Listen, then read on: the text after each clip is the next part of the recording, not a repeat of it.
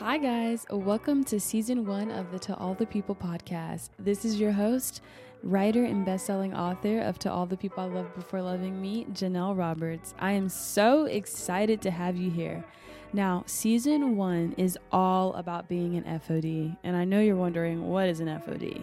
So I'm here to tell you. FOD is a term coined by well-renowned writer, producer, and global icon Shonda Rhimes. FOD means being the first, the only, and different, and I'm here to shine a light on the burdens of others and the cost that often comes with being the first, the only, and different. So be on the lookout for the 23-year-old politician on the front lines of the Roe v. Wade, or the young black woman working on Wall Street, or the influencer landing six-figure deals while discussing surviving white spaces and attending a predominantly white institution. This is your host, Janelle, and let's get right into it.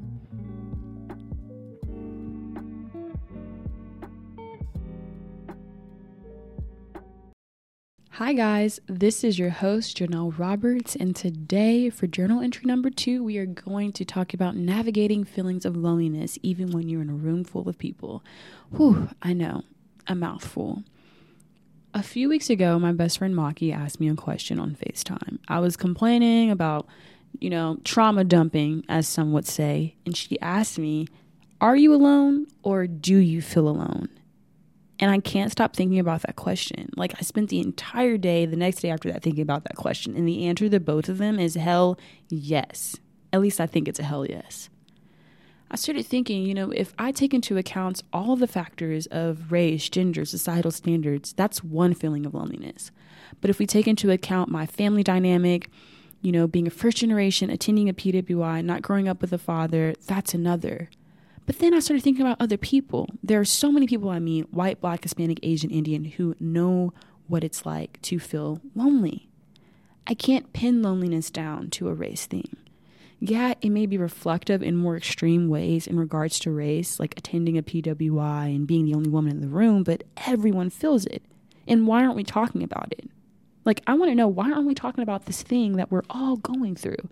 This thing that in a weird way kind of unites us. Even though it's a negative thing, human beings, we are united on a lot of different situations when we remove the actual societal pressure and the actual societal standards. My loneliness feels more extreme when I scroll through social media and see happy families, mothers and daughters, those kinds of things. I feel alone when it comes to my own experiences, and I've accepted that I always will feel alone, but when it comes to the question, are you alone, opposed to do you feel alone, the answer is a little confusing to me. You see, loneliness, in a sense, is a sense of alienation. It can be alienated by your own family or school bully, those feelings of never being able to express how you truly feel because they don't allow you to. It could even be a husband, a wife, or a friend. You could have even been a war person that came back from war and is now suffering chronic post-traumatic stress disorder, and you just don't even know how to express what you've seen or what you've been through. The scary thing about loneliness is that it can affect your mental and physical well-being. If you're like me, loneliness has transpired in so many ways for you. It can look like being at home for days with no human interaction. It can even look like being in a room full of people.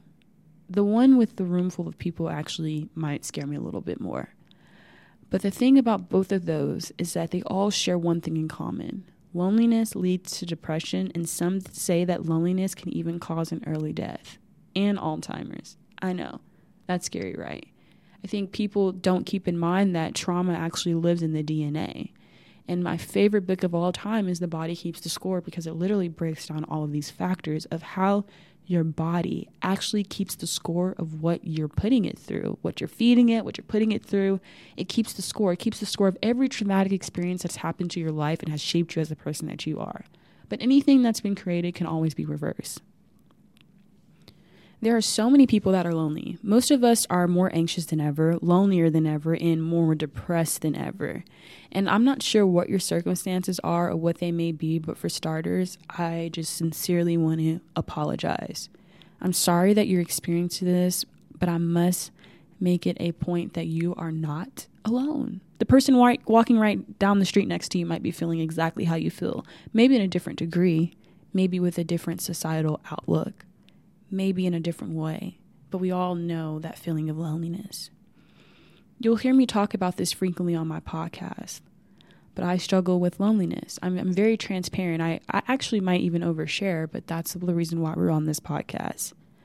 But at one point, I could not see the other side of my loneliness. I went to therapy. I read all the self-help books on how to beat this thing, but nothing seemed to really work. Nothing worked until I started practicing how to not be lonely. When I talk about loneliness, I'm talking about that crippling feeling of knowing that you have no one but yourself. And although it does feel that way, you have to stop and ask yourself a logical question. Is it really that way? And if it is really that way, then you need to keep listening.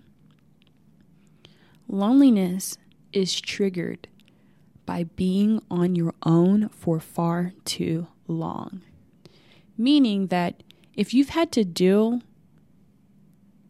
with something on your own, whether that have been a traumatic experience, growing up too fast, not having parents, or having helicopter parents, the list goes on and on. It comes down to being on your own for too long, whether that have been you being in survival mode, whether that have been a traumatic experience. It's something there that made you feel alone. It could have been you being the youngest child of 10 siblings or the middle child of 10 siblings. Like it could, there's a lot of things that can make someone feel alone. But human beings, we are meant to share experiences. We're meant to be social creatures. We are meant to socialize. Have you ever heard of the term, it takes a village? Well, yep, that's true. It takes a village. I recently watched a TED Talk by Olivia Reams, and she discussed the importance of being social beings and how to get rid of feelings of loneliness. When I tell you this TED Talk changed my life, it changed my life. Like, I started to obsess over beating loneliness. She talks about the one thing that all humans have in common, and that is that we all want to be free. Reams further discusses the importance of change, and she uses mice, as an example. She says, if mice see something that doesn't work out, they try something else, but humans don't. What we do is we keep doing the same thing over and over and over and over and expecting change, expecting a different result, and it can't work that way. And then I begin to wonder, why are humans always repeating the same mistakes? And why does the brain fail to learn from past experience? Well, from my research, I learned that human beings immediately look for error in whatever they're doing. And that's fascinating to me. That's really fascinating. And I've been learning that a lot of people have been, planning to be a little bit more delusional. Like one of our guests, Bria Jones, talked about being delusionally confident. And I think that's a really good way of freeing yourself from those feelings of loneliness and those feelings of not thinking that you're good enough. When it comes down to finding error, think about it. Whenever I pick up a dress, before I even try it on, I'm just saying, hopefully no one can see my back fat or my cookie pouch. Like immediately, before I even put the damn dress on. Another thing that I think about oftentimes that happens too is like sometimes I'll, like, even when I wrote my book, before I even, wrote down the first word and published it, I kept saying, what if no one likes this? I'm already looking for error, already looking for that sense of approval. And I don't think social media makes it any easier.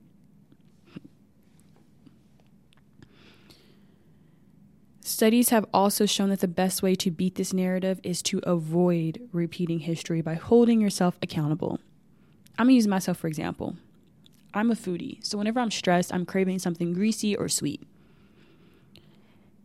Fried food, let's get into it.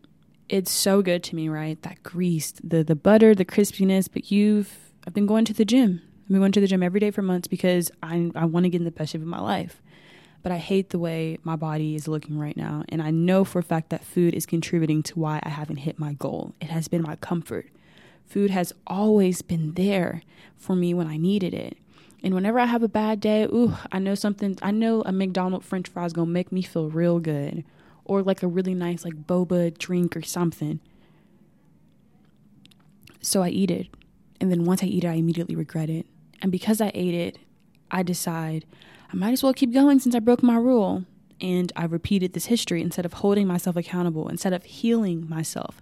Instead of learning to find out a healthier alternative, I resort to a healthy comfort, unhealthy comfort that's going to make me feel good. I could have chosen a healthy alternative. I could have gotten a healthy snack just as fulfilling. I could have focused on that feeling right then and there. I could have channeled it into a project I'm working on. I try not to be too hard on myself, but when I'm repeating the same thing over and over and over and over again and expecting different results, then it's an issue. I can have a large fry. I can have some fried chicken maybe once every week, but every single day, no. Like I said, it takes practice to learn from past experiences, including loneliness. And here are some ways to get rid of feelings of loneliness. What I did was, for me, I got a dog. I got a 75-pound big Doberman named Banks that keeps me on my toes every single day. Like, my dog legit won't leave me alone. She's very needy. She's very loving. She has my attitude, but always, and I mean always, wants to be loved and wants to give love. Banks never has a bad day. Even if my day is bad, she just doesn't. I still have to care for her. In order for me to do that, I have to show up for myself. Now, I'm not saying get a dog, but it's just an example. Another thing that helped was learning to be alone without feeling lonely.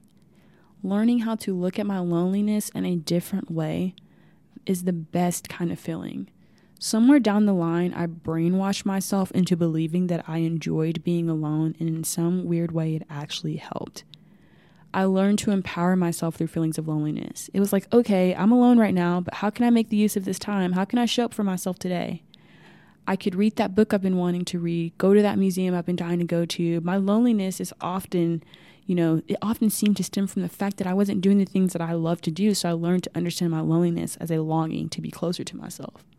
So now whenever I feel lonely, it's just like there's something I need to be doing for myself. There needs to be like some type of self-care thing. I need to go socialize. I need to go talk to a close friend. There's something I need to do. But in those feelings, when I don't really have anyone to hang out with during that daytime, if my friends are busy, I go do something for myself. My favorite thing ever to do is go watch a movie by myself. I get a large popcorn, I get a pickle, and I just sit there and have the time of my life watching some weird show or some weird flick that my boyfriend has no interest in. I do all of the things that I don't want to share with people when I'm feeling alone. Now, you may be asking yourself, what if the reason for my loneliness is the fact that I haven't taken much time to get to know myself? What if it's because I haven't loved myself? The circumstances sucks. Figuring out life on your own sucks, but what can I do to reframe this outlook? You can build yourself up mentally. That way, when those feelings arise, you have the tools to fix them. Have the education to fix them. And that comes with reading, that comes with prayer, that comes with therapy, that comes with practice. You can't walk around with an empty toolbox with no tools in it. And when you have an empty toolbox, you have no idea how to fix these feelings. And that's why it's important to practice and to get on a routine. Reframing it and looking at loneliness from a different perspective makes it easier for you to understand. For instance, not everyone knows how to be alone, but you do. That is a strength. It's something that sets you apart. That way, when the loneliness begins to surface, you're able to accept it as it comes. And this even goes for the people that need to be around people all the time because they feel lonely. You know what it's like to feel alone. Heck, you probably even feel even more when you're around a bunch of people. And because you know what it's like, take that as a strength, not as a weakness. There's a way of being delusional and flipping it around in a way that's going to be beneficial for you. Being delusional is an amazing thing sometimes, especially in regards to fixing your mental health. I think that that's something that sets people apart. That way, when the loneliness begins to surface, you're able to accept it as it comes, and I think that's the perfect time to show up for yourself. I'm a crier when I'm alone. I don't cry in front of people. I have friends that have known me my entire life, and they've never seen me cry. I put on a front like I'm strong, but I cry a lot when I'm alone. Whenever the emotions are too much, I cry. I write them down, I pray, I talk to God, and usually it centers me. It brings me back down to earth, but it is a practice. I channel what is oftentimes seen as a weakness into an art, and it doesn't necessarily have to be art or writing. It can be music, it can be a walk, it can be a run, or anything you want it to be, but it's a practice. Like, you have to educate yourself on the things that are your downfall. And whenever I have those crippling feelings of loneliness, I literally cry because it's like my body is trying to get rid of this excess. And I hate to say it, but sometimes when I cry, it feels so good. Like, it feels good to cry. Like, it's like, dang, I've been holding this all in. I need this release. Another thing that studies have shown is to talk to strangers. It's important to find connections. We are social beings. We are social creatures. It's important to interact in small acquaintances. I even moved out of my house into an apartment community just so I could see people every day, just so I could say hi and bye, have a nice day, how are you? And I know that sounds crazy, but it's shifted my entire mood. To go from living in a suburban neighborhood with no human interaction to an apartment half the size of my house with all kinds of people, white, black, young, old, you name it, it has helped me, and I love it. So pushing yourself to be social actually helps. And it doesn't even have to be like, let's sit down and have a deep conversation, because that might actually be too much. It might actually overstimulate you, especially if you're dealing with depression. Just small conversations, small coffee shop conversations, small elevator. Hi, how are you? Keep it moving. It can actually help your mood in a lot of ways. Getting rid of excess is another thing. Get rid of clothes, purge your closet, get rid of all the unnecessary things. Why do you need all of that stuff to begin with? I've found myself the happiest in smaller places, smaller rooms with less clothes. I literally maybe have 9-10 different shirts, a couple of pair of jeans, sneakers, and shoes. And I went from having 10 times that to now. And something about getting rid of things has really helped calm down my mind. And I think sometimes people tend to buy things when they feel loneliness, or we tend to explore relationships when we're feeling loneliness. And I think once you start realizing like what's triggering this, it can really help you. But some people know what's triggering them and they just continue to be in the same routine. So you have to break the routine to be free from that old negative routine. Seeing a therapist, loneliness can cause depression. It can cause depression to seem more heightened. And sometimes getting out there and meeting other people isn't enough. So taking gradual baby steps can really help. Like I said, if you are lonely and you have feelings of loneliness, it can feel overwhelming. You can feel incredibly overstimulated. And it's a really sucky thing, but it's the truth. The key to all of this is to avoid repeating history, to learn to socialize and to show up for yourself. Most of all, you gotta know that you aren't the only one feeling alone. We live in a world filled with lonely ass people, but I hope you feel better. I really do. Some books that I've read that's really helped me, I'm obsessed with TED Talks as well, but the books that have really helped me is To All the People I Loved Before Loving Me, clearly my book. I literally wrote that book when I was depressed. It was literally like a declaration of trying to help myself get through the time that I was in. Another book is 13 Things Mentally Strong People Don't Do by Amy Morin. Each one of those chapters are phenomenal. They're literally amazing. Like, I'm not even kidding. This book changed my life and it's a great book to read when you're trying to practice. But yeah, I hope I was able to run through that with you. So next time you're feeling alone, I want you to ask yourself this question. Are you alone, or do you feel alone? Because in those feelings where you probably felt alone and you actually were alone, since then, have you been able to create a foundation, a friendship, a partnership with people that actually listen to you? Having people that listen to you is important. And although they may not understand your personal experience, having someone be there for you to hold your hand while you're going through what you're feeling is so important. So next time you're feeling alone, you need to ask yourself, are you alone, or do you feel alone? This is Janelle Roberts with journal entry number 2 on navigating feelings of loneliness. You got this. You're not alone. The pun. Thank you so much for tuning in.